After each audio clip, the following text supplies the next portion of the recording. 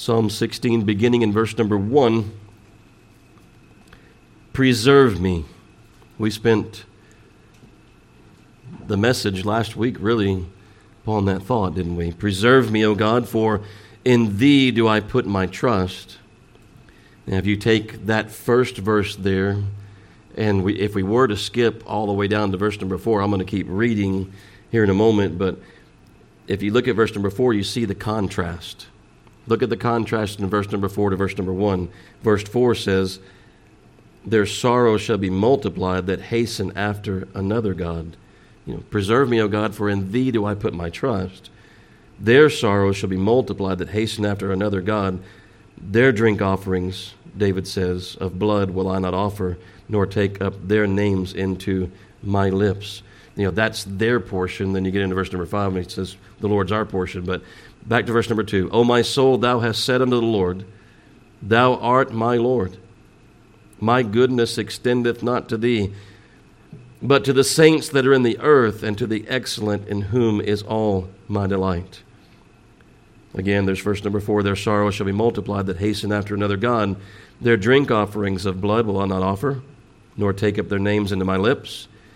The Lord is the portion of mine inheritance, and of my cup thou maintainest my lot.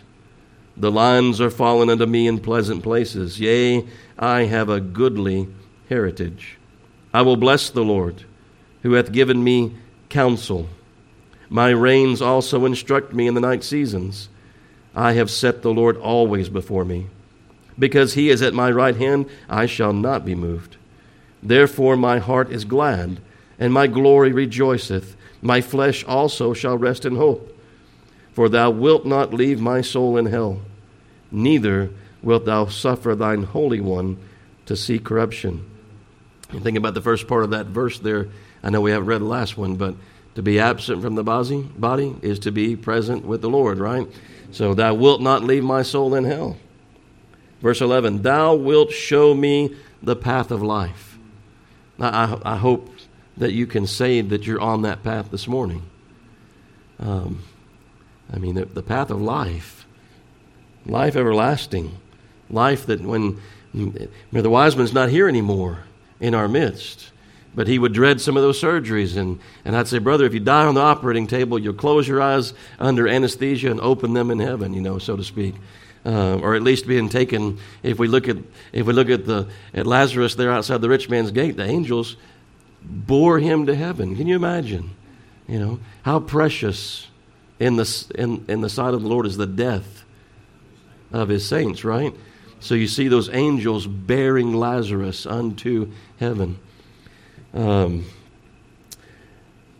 wilt show me the path of life. In thy presence is fullness of joy. Is there a greater joy? You think about the things in this life that bring us joy. Having the Lord magnifies that, intensifies that. Teresa and I could be married and not know the Lord. We could both be lost, unsaved, unconverted, and may still be married, the 34, right? 34 years that we've been married. I keep wanting to make it 35 is the reason. Not because I've been dragging around a ball and chain or anything. It's been a long time. It just seems like it's been 35 years. But, we were together. She was a freshman in high school. I was a junior. We've been together ever since, my point is knowing the Lord and being able to love her as Christ loved the church and gave himself for it, that being my goal. I'm not saying I do that perfectly every day, but how much richer our marriage is because of that.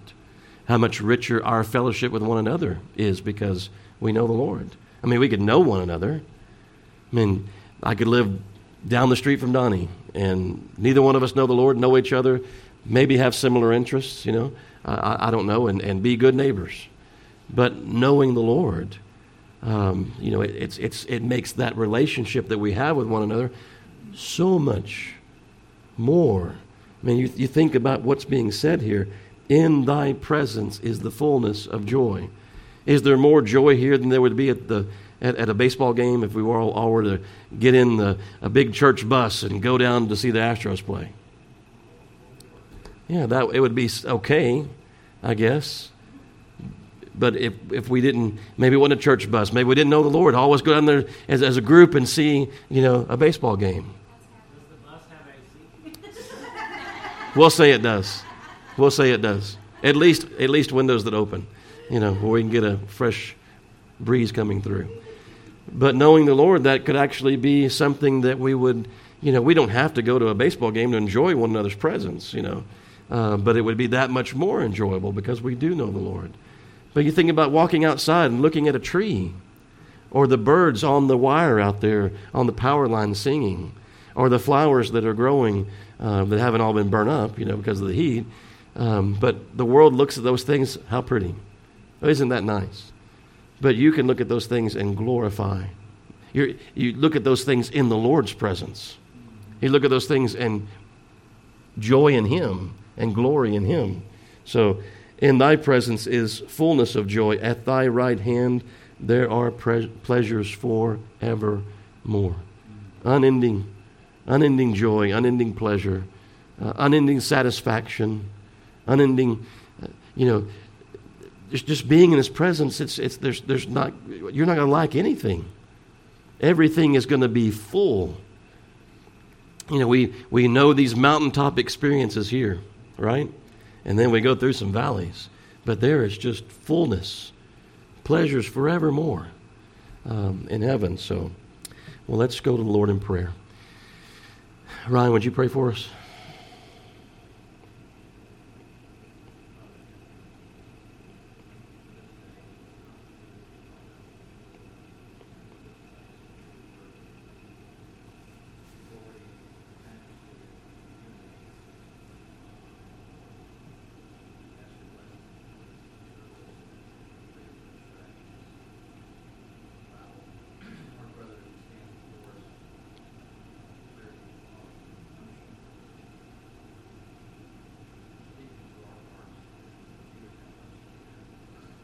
Yes.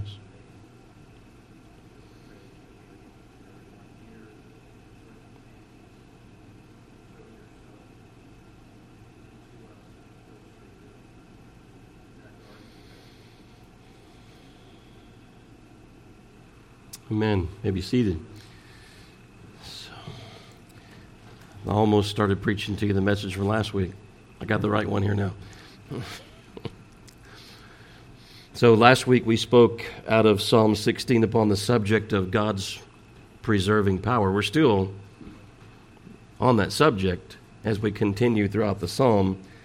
But we want to try. We'll see. We have 8 remaining verses. We only made it through 3 last week. I didn't intend on only preaching on 3 verses last week, but this, may the Spirit lead us. And if we need to be in this psalm for a couple more Sundays, then Lord, make it profitable unto us and speak unto us through it. So I've already mentioned the contrast that you see between verse number 1 and what you see in verse number 4. Those who put their trust in the Lord, and those who, look what verse number 4 is saying, their sorrows shall be multiplied that hasten after another God. I don't know, Cohen, do you use the New American Standard? ESV. You have ESV. Donna, you have NASB. Doesn't it use the word barter? I don't know if the ESV uses the word barter in verse number 4. What does yours say, Cohen?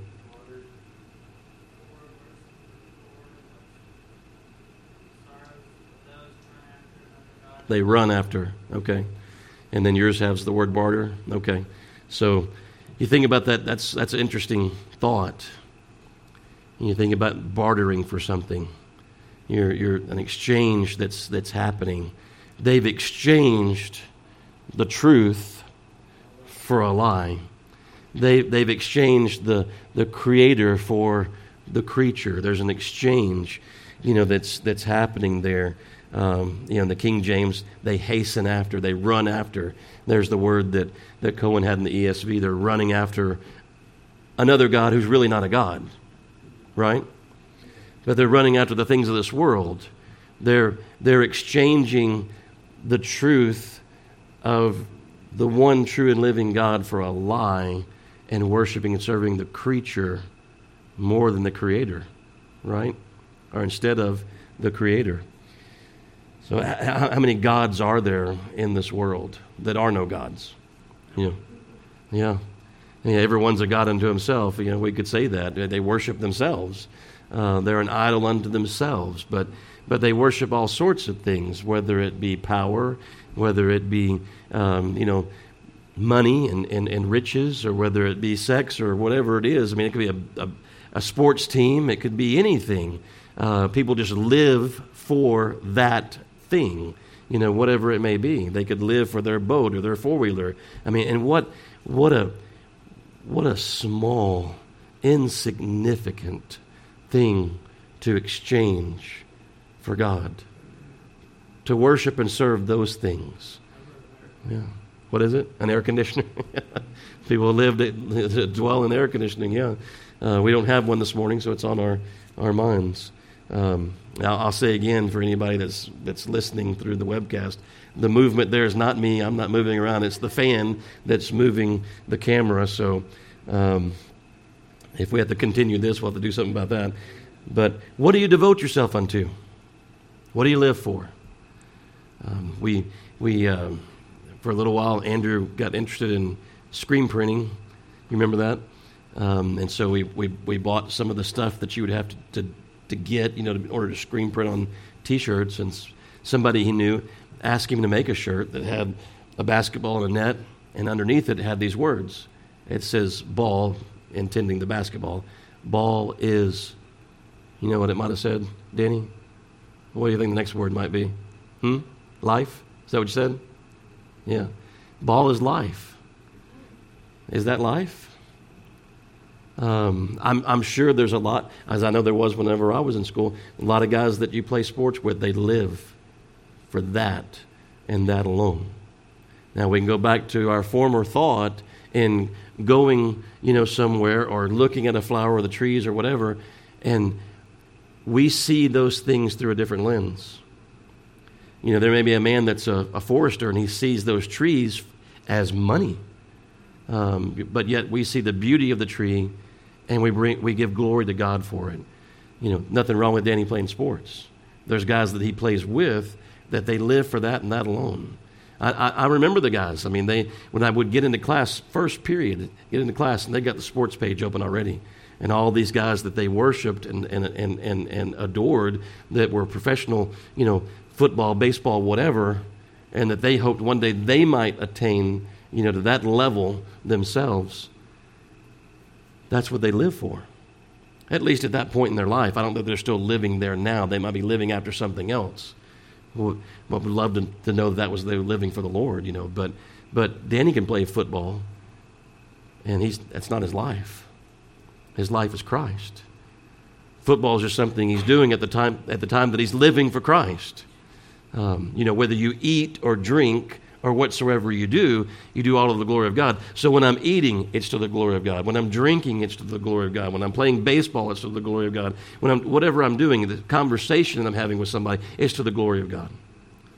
But they've bartered the truth for a lie. They've exchanged the Creator for the creature. What does it profit a man, right? Have you thought about that in talking about this? What does it profit a man to gain the whole world? How many people are not going to make it there? They're not going to get that.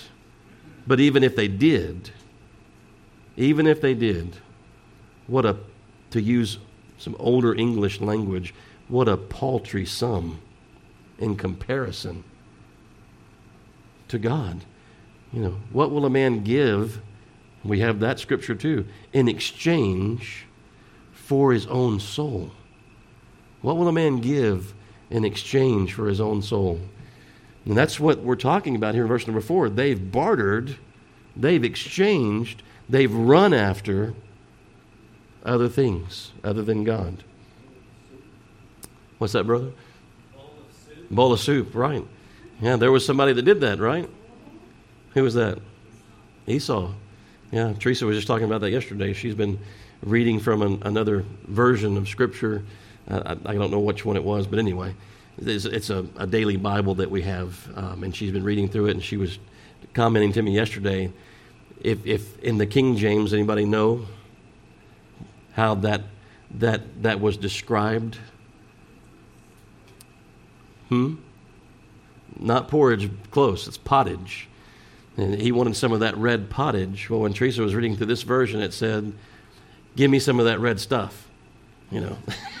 I'm like, that kind of falls short, a little bit. But anyway, yeah, I mean, he would give up for just a bowl of soup. That's what Donnie's saying, a bowl of soup. What would we have given had the Lord not arrested us as he did Saul of Tarsus? If the Lord hadn't arrested us, what would we have given our own soul for? Right? What could it have been? What insignificant thing? It doesn't matter what it is. It could be the most popular, thing on the planet right now, but what an insignificant thing it would be to exchange our own soul for. Instead of, we get down to the end of this chapter talking about fullness of joy and pleasures, all the pleasure of this life, how little in comparison to this fullness of joy and the pleasure that there is in God. What we would not have known when we were dead in trespasses and sins. But now, we know the goodness of the Lord. We know the mercy of the Lord. We know the salvation of the Lord. And we rejoice and joy, in that. So, what do you offer yourself unto? What are you giving your soul in exchange for? And what have we placed our trust? Where do we find comfort and rest? Psalm 97:7 says, confounded be all they that serve graven images, that boast themselves of idols. And then the psalmist says, worship him. Worship him, all ye gods. Psalm 32:10 says, many sorrows shall be to the wicked. Can you see that in verse number 4? Their sorrows shall be multiplied. Isn't that what it says? That hasten after another god. Many sorrows shall be to the wicked, but he that trusteth in the Lord, mercy shall compass him. Above, beneath, beside, before, behind, compass him. All about mercy. Mercy compasses you. What was the verse last week that I had you kind of finish? Surely goodness and mercy shall follow me all the days of my life, and I shall dwell in the house of the Lord forever. Here, mercy shall compass him about. Who's going to multiply these sorrows? It says here that their sorrow shall be multiplied. Who's going to do that?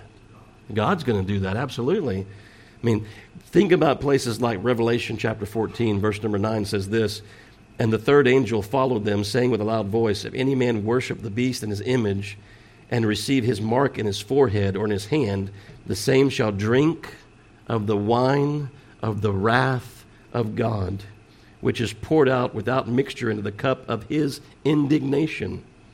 And he shall be tormented with fire and brimstone in the presence of the holy angels and in the presence of the Lamb, and the smoke of their torment ascendeth up forever and ever, and they have no rest, day nor night, who worship the beast and his image, and whosoever receiveth the mark of his name.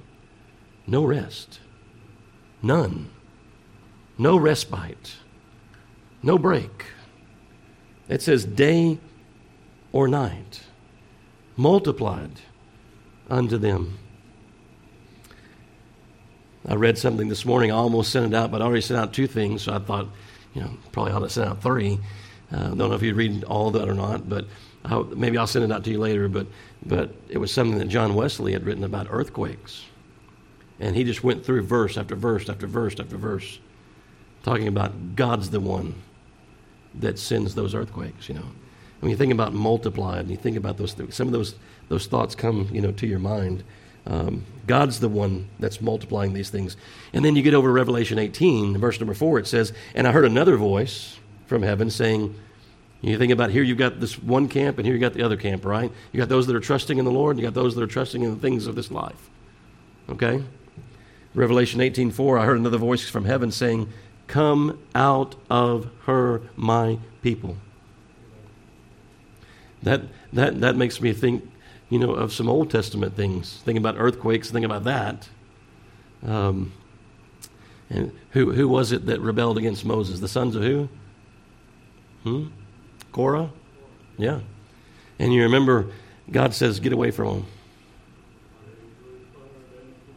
Yeah, just swallowed them up. Swallowed them up. So I heard a voice from heaven saying, "Come out of her, my people, that you be not partakers of her sins." I mean, that's going into the promised land territory too, isn't it? When you get in there, don't take upon yourselves the customs of those people, and serve their gods.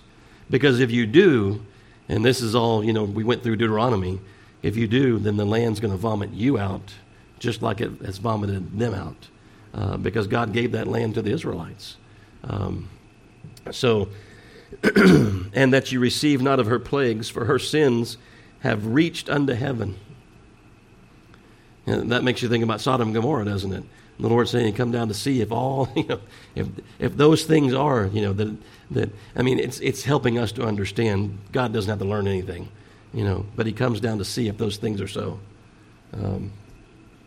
But her sins have reached unto heaven, and God hath remembered her iniquities." There's a point, isn't there, that God says, "Okay, that's it, no more." I mean, you're going to be cut off, from the land of the living. Yeah, right. So we're called to come out of these things that the world loves. Don't love. The Scripture tells us not to. Do not love the things that the world loves. Don't go after the things that the world goes after.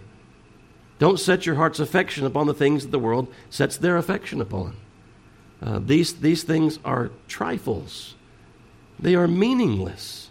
Seek first the kingdom of God and His righteousness. Those things the world's just clamoring after, is selling their souls, exchanging their souls for.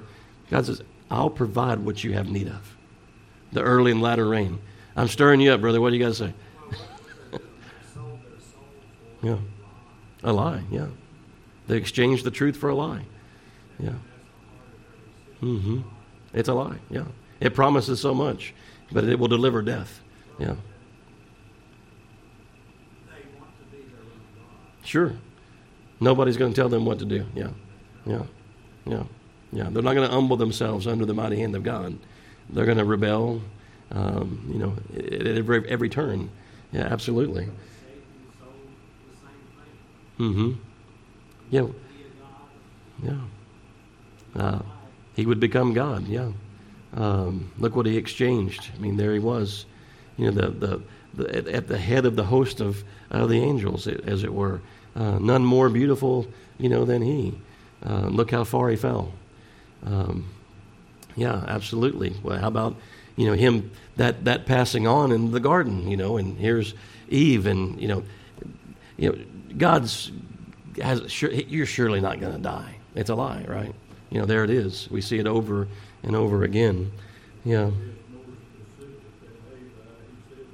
The lie, right? The lie. Yeah. You will be as gods, yeah. Yeah. But don't partake of her sins. Come out from among her. Sanctify yourselves. How many times has Brother JT stood up here and said, sanctify yourselves, call a solemn assembly, They've bartered for another god, exchanged the truth of God for a lie, yes. They worship and serve the creature more than the Creator, who is blessed forever. Romans 1:25, amen. They're drinking in iniquity like water, Job 15:16. Romans 3:13, their throat is an open sepulchre.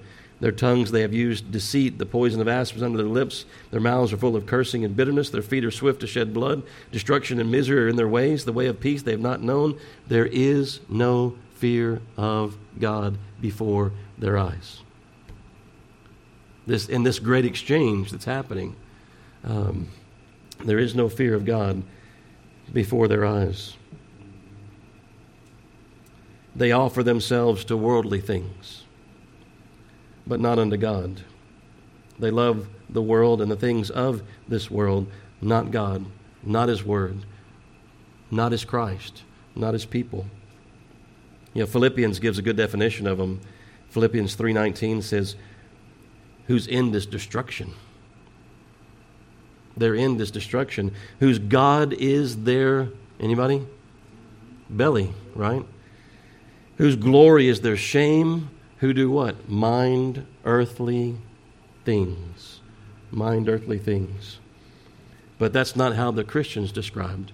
You get to places like Colossians 3:1, if you then be risen with Christ, seek those things which are above. Not the things that are beneath, but the things that are above. Where Christ sitteth on the right hand of God, set your affections on things above, not on things of the earth. On things above. The affection of the child of God is not on the things that the world's affection is upon. It's upon things above, not things beneath. Philippians 1:20, according to my earnest expectation and my hope, that in nothing I shall be ashamed, but with all boldness, as always, so now also Christ shall be magnified in my body. For me to live is Christ, and to die is gain. Whether it be by life or death, he says, for me to live is Christ, and to die is gain. What verse? That scripture, that's Philippians 1:20 and 21. Yeah. For me to live is Christ, and to die is gain. So the people of God, they love the things of God.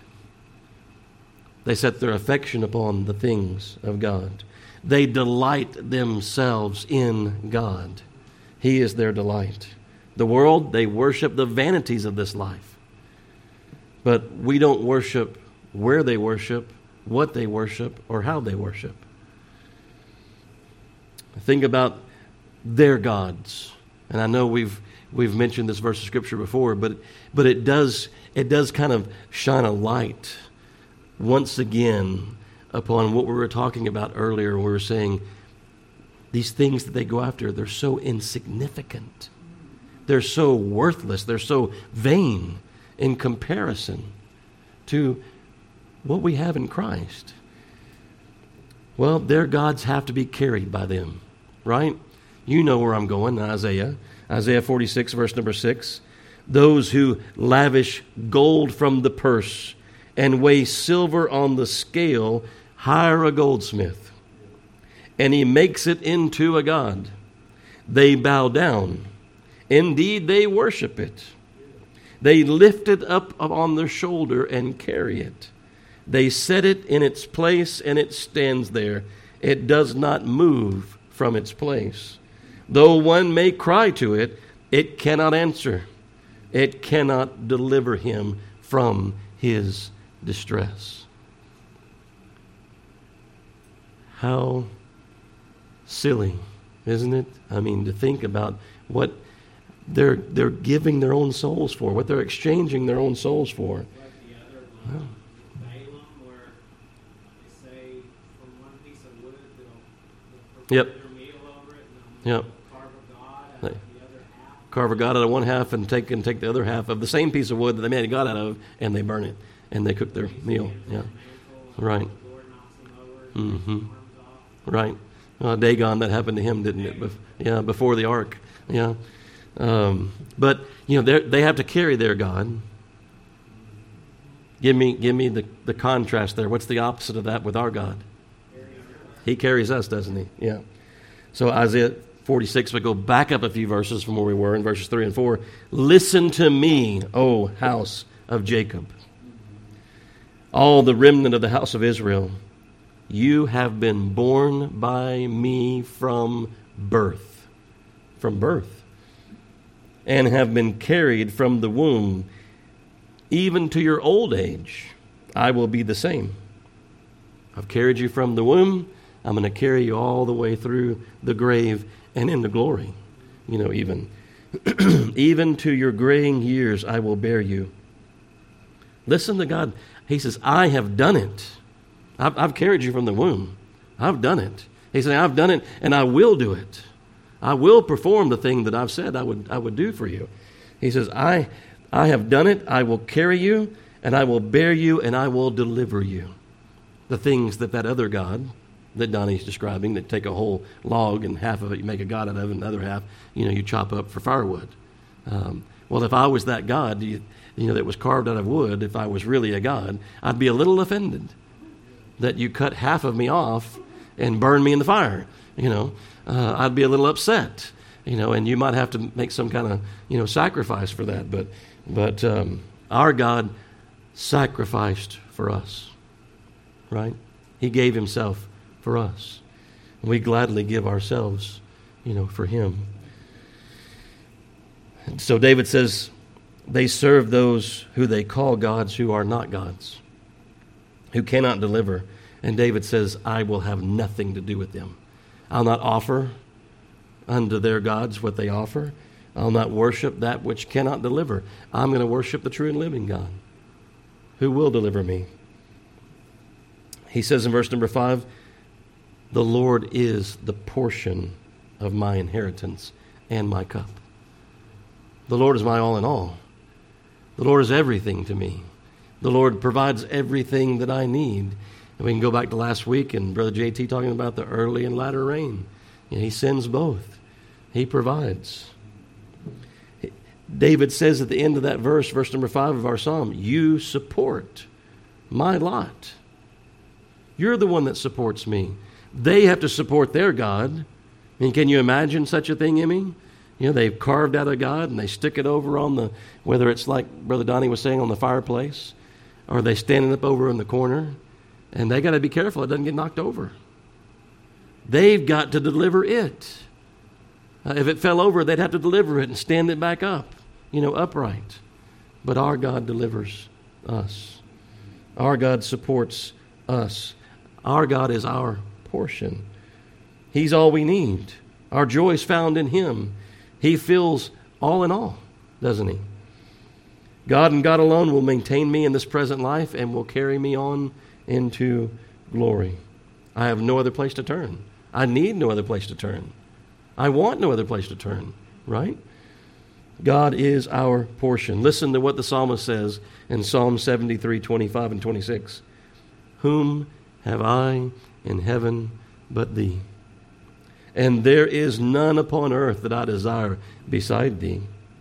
My flesh and my heart faileth, but God is the strength of my heart and my portion forever. When you think about portions, and I can remember whenever I was Danny's age, and I can remember being perpetually hungry. I could not get full. And they just worked us to death on the football field, and you were just hungry all the time. Not to mention thirsty, and you wish you could go over there and get a drink, but we'll give you a water break later. I need a water break now. I have no spit left in my mouth. He is our portion. But I think about portions, and Mom would cook. I remember one particular time. I'm not a big organ meat eater. What was that? Was it haggis? What is that stuff they eat? Is that what it was? And it was what? Kidney and liver, and it was all kind of organ meats. But it was one of those. What was it? The Amazing Race. It was an old episode way back of the Amazing. They had to make haggis, and then they had to eat it. And I'm like, no thanks. But I came in one day and Mom had cooked a bunch of chicken livers. I thought they were chicken nuggets. And I was so hungry, Danny, I don't think I was just inhaling them. I hadn't tasted anything. And then Mom was like, I didn't know you liked chicken livers. And I'm like, what? All of a sudden my stomach wasn't feeling too good to me at that point. I'd think about that. I'd eaten chicken livers, that was, to me, that was catfish bait. That wasn't something I need to be frying and eating, Anyway. Yes. And if you fry it, it tastes better than it would otherwise.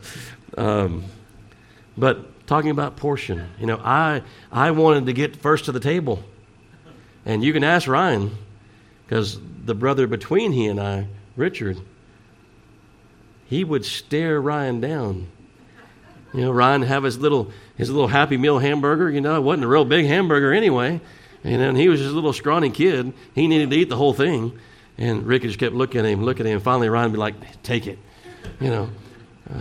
But talk about portions. We wanted more. We were hungry. Well, the Lord's our portion. What other portion do we need in this life other than He? You think about Abraham. What did the Lord say to him? I am thy what? Exceeding great reward. I'm thy portion. I'm thy portion. I'm thy exceeding great reward. Isn't that a wonderful verse of Scripture? I think about that a lot of times. God is my portion.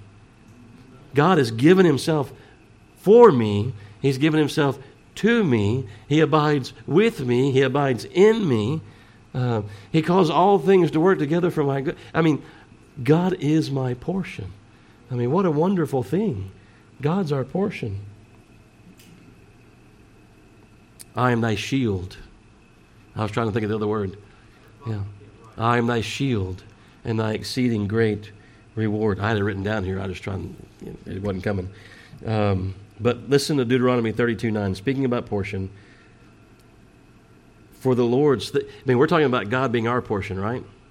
Listen to what Deuteronomy 32:9 says. For the Lord's portion is His people. Can you imagine that? He's our portion, but He's taken us as His portion, right? The Lord's portion is His people. Jacob is the lot of His inheritance. That's amazing. That makes me think of the thing that's up in our bedroom on the wall. Basically saying, I am His, and He is mine. He's my portion. I'm His portion. He says so right there. The Lord says that we are His portion. I am His, and He is mine. You think about portions. Israel had a physical land that by tribe they inherited.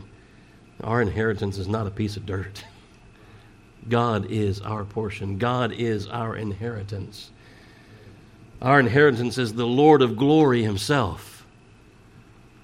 The one that's going to stand in the latter day, and men are going to cry out and say, hide me from the face of the Lamb. Let the rocks of the earth fall upon me and hide me from the face of the Lamb that sitteth upon the throne. Our inheritance is the Lord of glory Himself. Do you remember all the hype around the prayer of Jabez? And y'all remember that going on? You had the what would Jesus do thing. Then we had the prayer of Jabez. And the emphasis on that, it's scriptural, it's there, but you read in 1 Chronicles 4:10, Jabez calls upon the God of Israel saying, oh, that thou wouldst bless me indeed and enlarge my coast. And that's pretty much what they emphasized. You go on and read further, and that thine hand might be with me, and thou wouldst keep me from evil, and that it may not grieve me. And God granted him that request. Well, what was this coast that he was asking about? Well, if you read further in the verse, I think it gives a definite. It defines itself, doesn't it? When he says that your hand might be with me, right? That thou wouldst not, that you would keep me from evil, that it may not grieve me. Deliver us from evil, right? That's really, in a sense, what he's praying for. Now, the health and wealth and the name it and claim it group, they were just focusing on that first part there. Enlarge my borders. Increase my bank account. Give me a bigger, nicer car. Whatever you want to say about it. But the emphasis was heavy upon, that. Well, we kind of see what Jabez was saying there. What would it mean to Paul? If Paul was praying that prayer, it would be like this. Philippians 3, verse 8. Yea, doubtless, I count all things but loss for the excellency of the knowledge of Christ Jesus my Lord, for whom I have suffered the loss of all things, and do count them but dung, that I may win Christ, and be found in him, not having my own righteousness, which is of the law, but that which is through the faith of Christ, the righteousness which is of God by faith, that I may know him. Lord, if I'm praying for my borders to be enlarged, that I may know him. and the power of his resurrection, and the fellowship of his sufferings, being made conformable unto his death, if by any means I might attain unto the resurrection of the dead. Just another way of saying the Lord is my portion. That he maintains our lot, that he supports us, cares for us, keeps us, carries us, preserves us, last week we said. So by him we are kept, by him we are supplied, by him we are nourished, by him we are refreshed, and nothing can pluck us out of his hand. Now, the men of the world, of this world, get their sustenance, their substance in this life. That's all they're going to have. That's all they're going to have. This is their portion. The things of this life is their portion.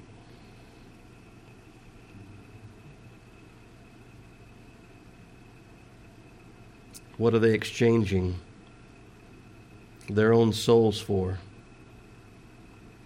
Going after silver and going after gold.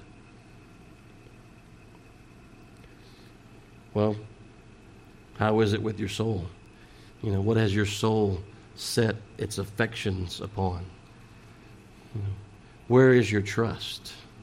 What is your portion? These are the things this psalmist is asking us. Death is coming, right? We sang that, didn't we? Death is coming. Hell is moving. We sang that, didn't we? How's your soul? Is it ready to stand before God? I'm standing here preaching to you as a dying man. And I'm preaching unto dying men and women, right? What are you striving for? What are you striving after? The world's striving for things, to obtain things that they cannot take with them. I beg to differ with the person who says you can't take it with you. I'm not going to take my car with me. I'm not going to take my house with me. I'm not going to take my bank account with me. I'm not going to take, any of my earthly possessions with me. But I will take something with me. And they will too, really. Theirs is going to be outfitted to endure hell for eternity. Yours is going to be outfitted to endure dwelling in the presence of God, for eternity. Yeah. Clothed, with, righteousness from above, we are to be able to stand in his presence, to be able to, and give a glorified body to be able to dwell, in his presence. What a wonder. No wonder David says in Psalm 16:6, the lines have fallen to me in pleasant places. You want to think about inheritance? When you think about here, you got a rich uncle or something, and he leaves all this stuff. You know he's going to pass away one day, and there are things that he has that you really would like to have, and everything that you wanted and more was left to you. Really, all of it was left to you, and you're like, that's just what I wanted. That's what I'm satisfied. I'm satisfied with what was given to me. My inheritance, because it's exactly what I wanted. What I desired. And then the tax bill comes. But the lines have fallen unto me in pleasant places. What kind of lines? What can we define the lines as? Well, if you want to put it in a physical sense, you think about the children of Israel going in. We talked about the dirt, right? And by tribe inheriting, they got this piece, this tract, of land. And I mentioned something about that last week, about the lines falling in pleasant places, that you got that track, where off of the mountainside, the river and the stream, ran right through, your land and fed and watered your fields and watered your cattle, and your livestock, and those. It would be pleasant. That'd be pleasant, a pleasant situation. But the lines have fallen to me in pleasant places. Indeed, my heritage, and I'm reading from the New American Standard now, is beautiful to me. Your inheritance, is it beautiful to you? What does it say in the King James? It says, the lines are fallen in pleasant places. Yeah, I have a goodly heritage. Is what you've been given good in the Lord? You consider that to be beautiful unto you, as we look at it in the other? What better inheritance could you have, Christian? What better could you be given than what you've been given? Mm-hmm. You've been given God himself. Yeah. Pleasant. Can you imagine what the Garden of Eden must be? Yeah, pleasant. Yeah. What better inheritance than God himself? The lines indeed have fallen unto us in pleasant places. You who know the Lord, you who love the Lord, do you like the lay of the land?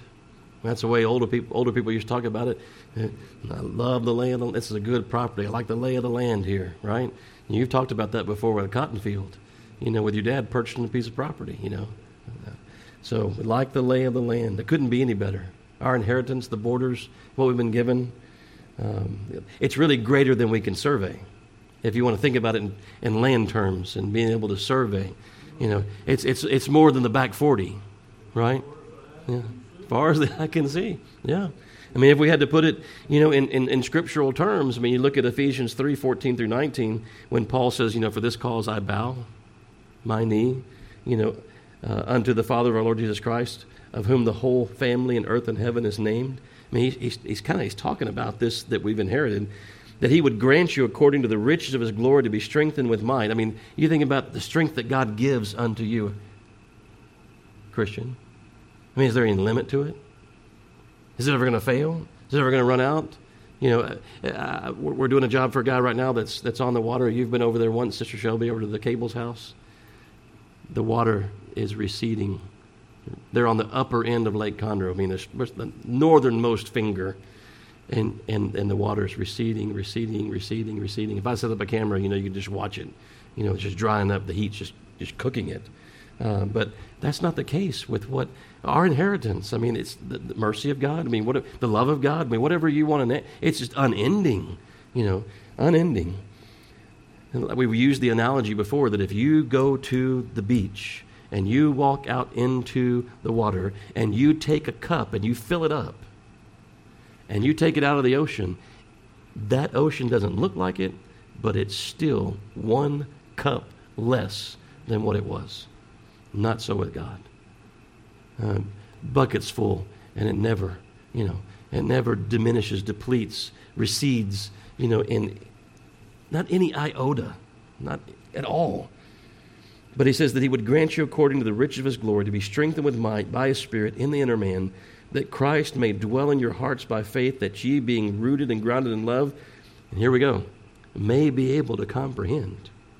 I mean, these lines, this inheritance, these pleasant places, this beautiful, inheritance, that you may be able to comprehend with all the saints what is the breadth, right? What is the length, the depth, the height, and to know the love of Christ which passes knowledge, that you might be filled with all the fullness of God, right? I mean, eyes not seen, ears not heard, neither enter the heart of man, things that God has prepared for them that love him. Peter talks about it in 1 Peter 1:4. It's an inheritance. What's some descriptives that he used? An inheritance that is, he used the word this morning, incorruptible, undefiled, and that what? Fadeth not away. That fadeth not away. Reserved in heaven for you. Our inheritance couldn't be any greater. It could not be any greater. It's all that God is. It's all that Christ is. It's all that the Spirit is, unto us. He says in verse number 7, I will bless the Lord who has counseled me. Has the Lord not counseled you? He's shown you these things. He's shown you and given unto you the earnest of your inheritance. You've seen through a glass darkly, but then it's going to be face to face. I mean, we haven't even begun. I mean, we can imagine, we see what Scripture says unto us, but we haven't seen it yet. Not in its fullness. The grandeur of it.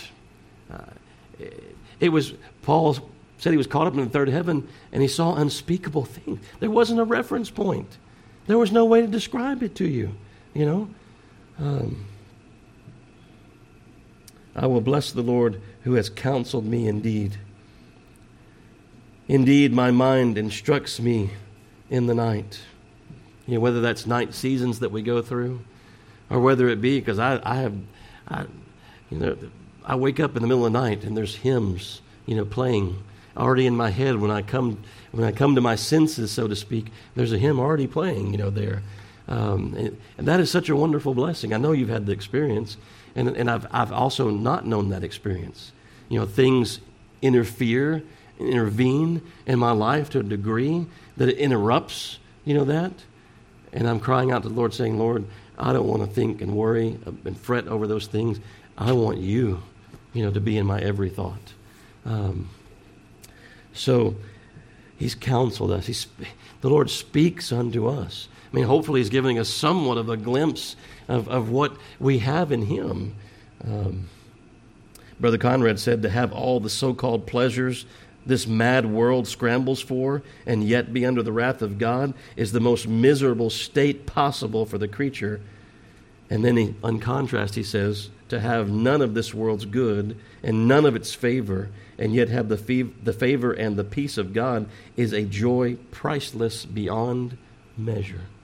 Have nothing of this world and have Christ. We have everything. We have everything. I mean, how short is this life in comparison to eternity? I mean, it's not even dust upon the scales. It can't even really, it's not even a measure at all. But David says that he set the Lord always before him.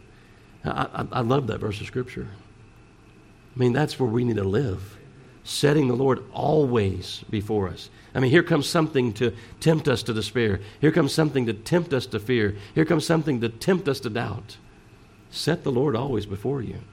The analogy I used last week of the kid that wanted to, fight my little brother, but whenever I was there, he didn't want to try that. But standing always before the Lord.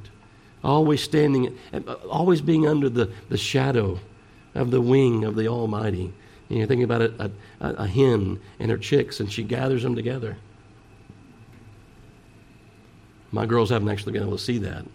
We've incubated all of them and grown them until we've thrown them in there with the bigger chickens, But what a lovely thing, a beautiful thing to see, that mother hen. And she's hatched those chicks in her nest. She's gone without, having to sit on those eggs to hatch them. And here they are, these little bitty things, just cheep, and she's gathered them all together. Or maybe little ducklings, following the mama all in a row. We see those. But here he said, I've set the Lord always before me. What can stand in his presence? Lord, you're in control of all this. Why should I worry? Why should I fret? Why should I fear? I've set the Lord always before me. Because he is at my right hand, I shall not be moved. What about our present circumstances? Have we set the Lord before us, whatever your present circumstances are? Whether they be things that you're going through that are things that you wouldn't have chosen for yourself, or maybe there's something that you have, set your affections upon doing, in a sense. I mean, Bruce is about to build, a new dwelling. What? Okay, having it built. Yes. Well, in a sense, we couldn't do it if you weren't, asking us to do it. But yeah, I understand what you're saying. But have I set the Lord before me in this? In this I'm about to do? Have I set the Lord before me in all these things? Maybe I'm going to start a new business venture. Have I set the Lord before me? Maybe one day these young guys and these young ladies are going to get married. Have I set the Lord before me? What about when we face death? And Sister Shelby and I were talking about it yesterday. We have an elderly population in our midst. There's some funerals in our future. Have I set the Lord always before me? Am I afraid of death? Have I set the Lord before me in that? Are we standing in that place? What does that look like? To me, it looks like this in our circumstances. Here I'm going through something that I wouldn't have chosen for myself. Humble yourself under the mighty hand of God. In due season, he'll exalt you. But humble yourself in all your circumstances. Humble yourselves under the mighty hand of God. Set the Lord before you in all these things, whatever they may be. If we do, then we can say, like R.C. Sproul would say, there's not one maverick molecule in the universe. There's nothing out there. I said that the other day, and one of my kids asked me, what's maverick? I said, it's not out there doing its own thing. It's not a Lone Ranger, out there doing its own thing. There's not a maverick molecule. Every single molecule is under his mighty hand. Whether man wants to admit it or not, he's still, here we're being told, humble yourselves under it. Lord, do with me, Lord, do with mine what you will. You are a gracious God. You are mighty to save. You're able to do exceedingly abundantly above all that we ask or think. I'm gonna settle down right here, and I'm gonna humble myself. I mean, that little chick could decide it wants to go out there, and do its own thing. Best place for it's under its mama's wing, right? So humble yourselves under the mighty hand of God. Listen to what Psalm 138, 6-8 says. Though the Lord be high, and he is. How much higher? Higher than the heavens are above the earth. Though the Lord be high, yet hath he respect unto the lowly. But the proud he knoweth afar off. The proud are kept at a distance. How hard is it for you, Danny, your little brothers? I mean, they come towards you, just put your hand on their head, and just you hold them right there. And they're kept at a distance, right? They're kept at a distance. That's what's the proud, he knoweth afar off. They're kept at a distance. But the humble, he has respect unto. Though I walk in the midst of trouble, thou wilt revive me. Who? The one who humbles himself under the mighty hand of God. Thou shalt stretch forth thine hand against the wrath of mine enemies, and thy right hand shall save me. The Lord will perfect that which concerneth me. Thy mercy, O Lord, endureth forever. Forsake not the works of thine own hands. Here I am, Lord. I'm such an insignificant, tiny, weak thing. I need you to preserve me. I need you to protect me. I need you to keep me. I know, Lord, this thing that you've brought, you're doing something in it. Give me grace to sustain me through it. Teach me what it is I need to learn from it. Help me to glorify you in it. I mean, this is humbling yourself under the mighty hand of God. Trust in the Lord with all your heart. Lean not upon your own understanding. In all your ways acknowledge him. He'll direct your path, right? Proverbs 3:5-6. He's our refuge, our treasure, our sovereign, our counselor. He's the place that I go. He's to whom I turn. He's the one upon whom I lean. He's my portion. He sustains me, preserves me. He carries me. These are things that we've seen, just in this psalm here. So David says his heart is glad. Says he rejoices. Says he dwells secure, right? He delights in God. He delights in all that God is, all that God does.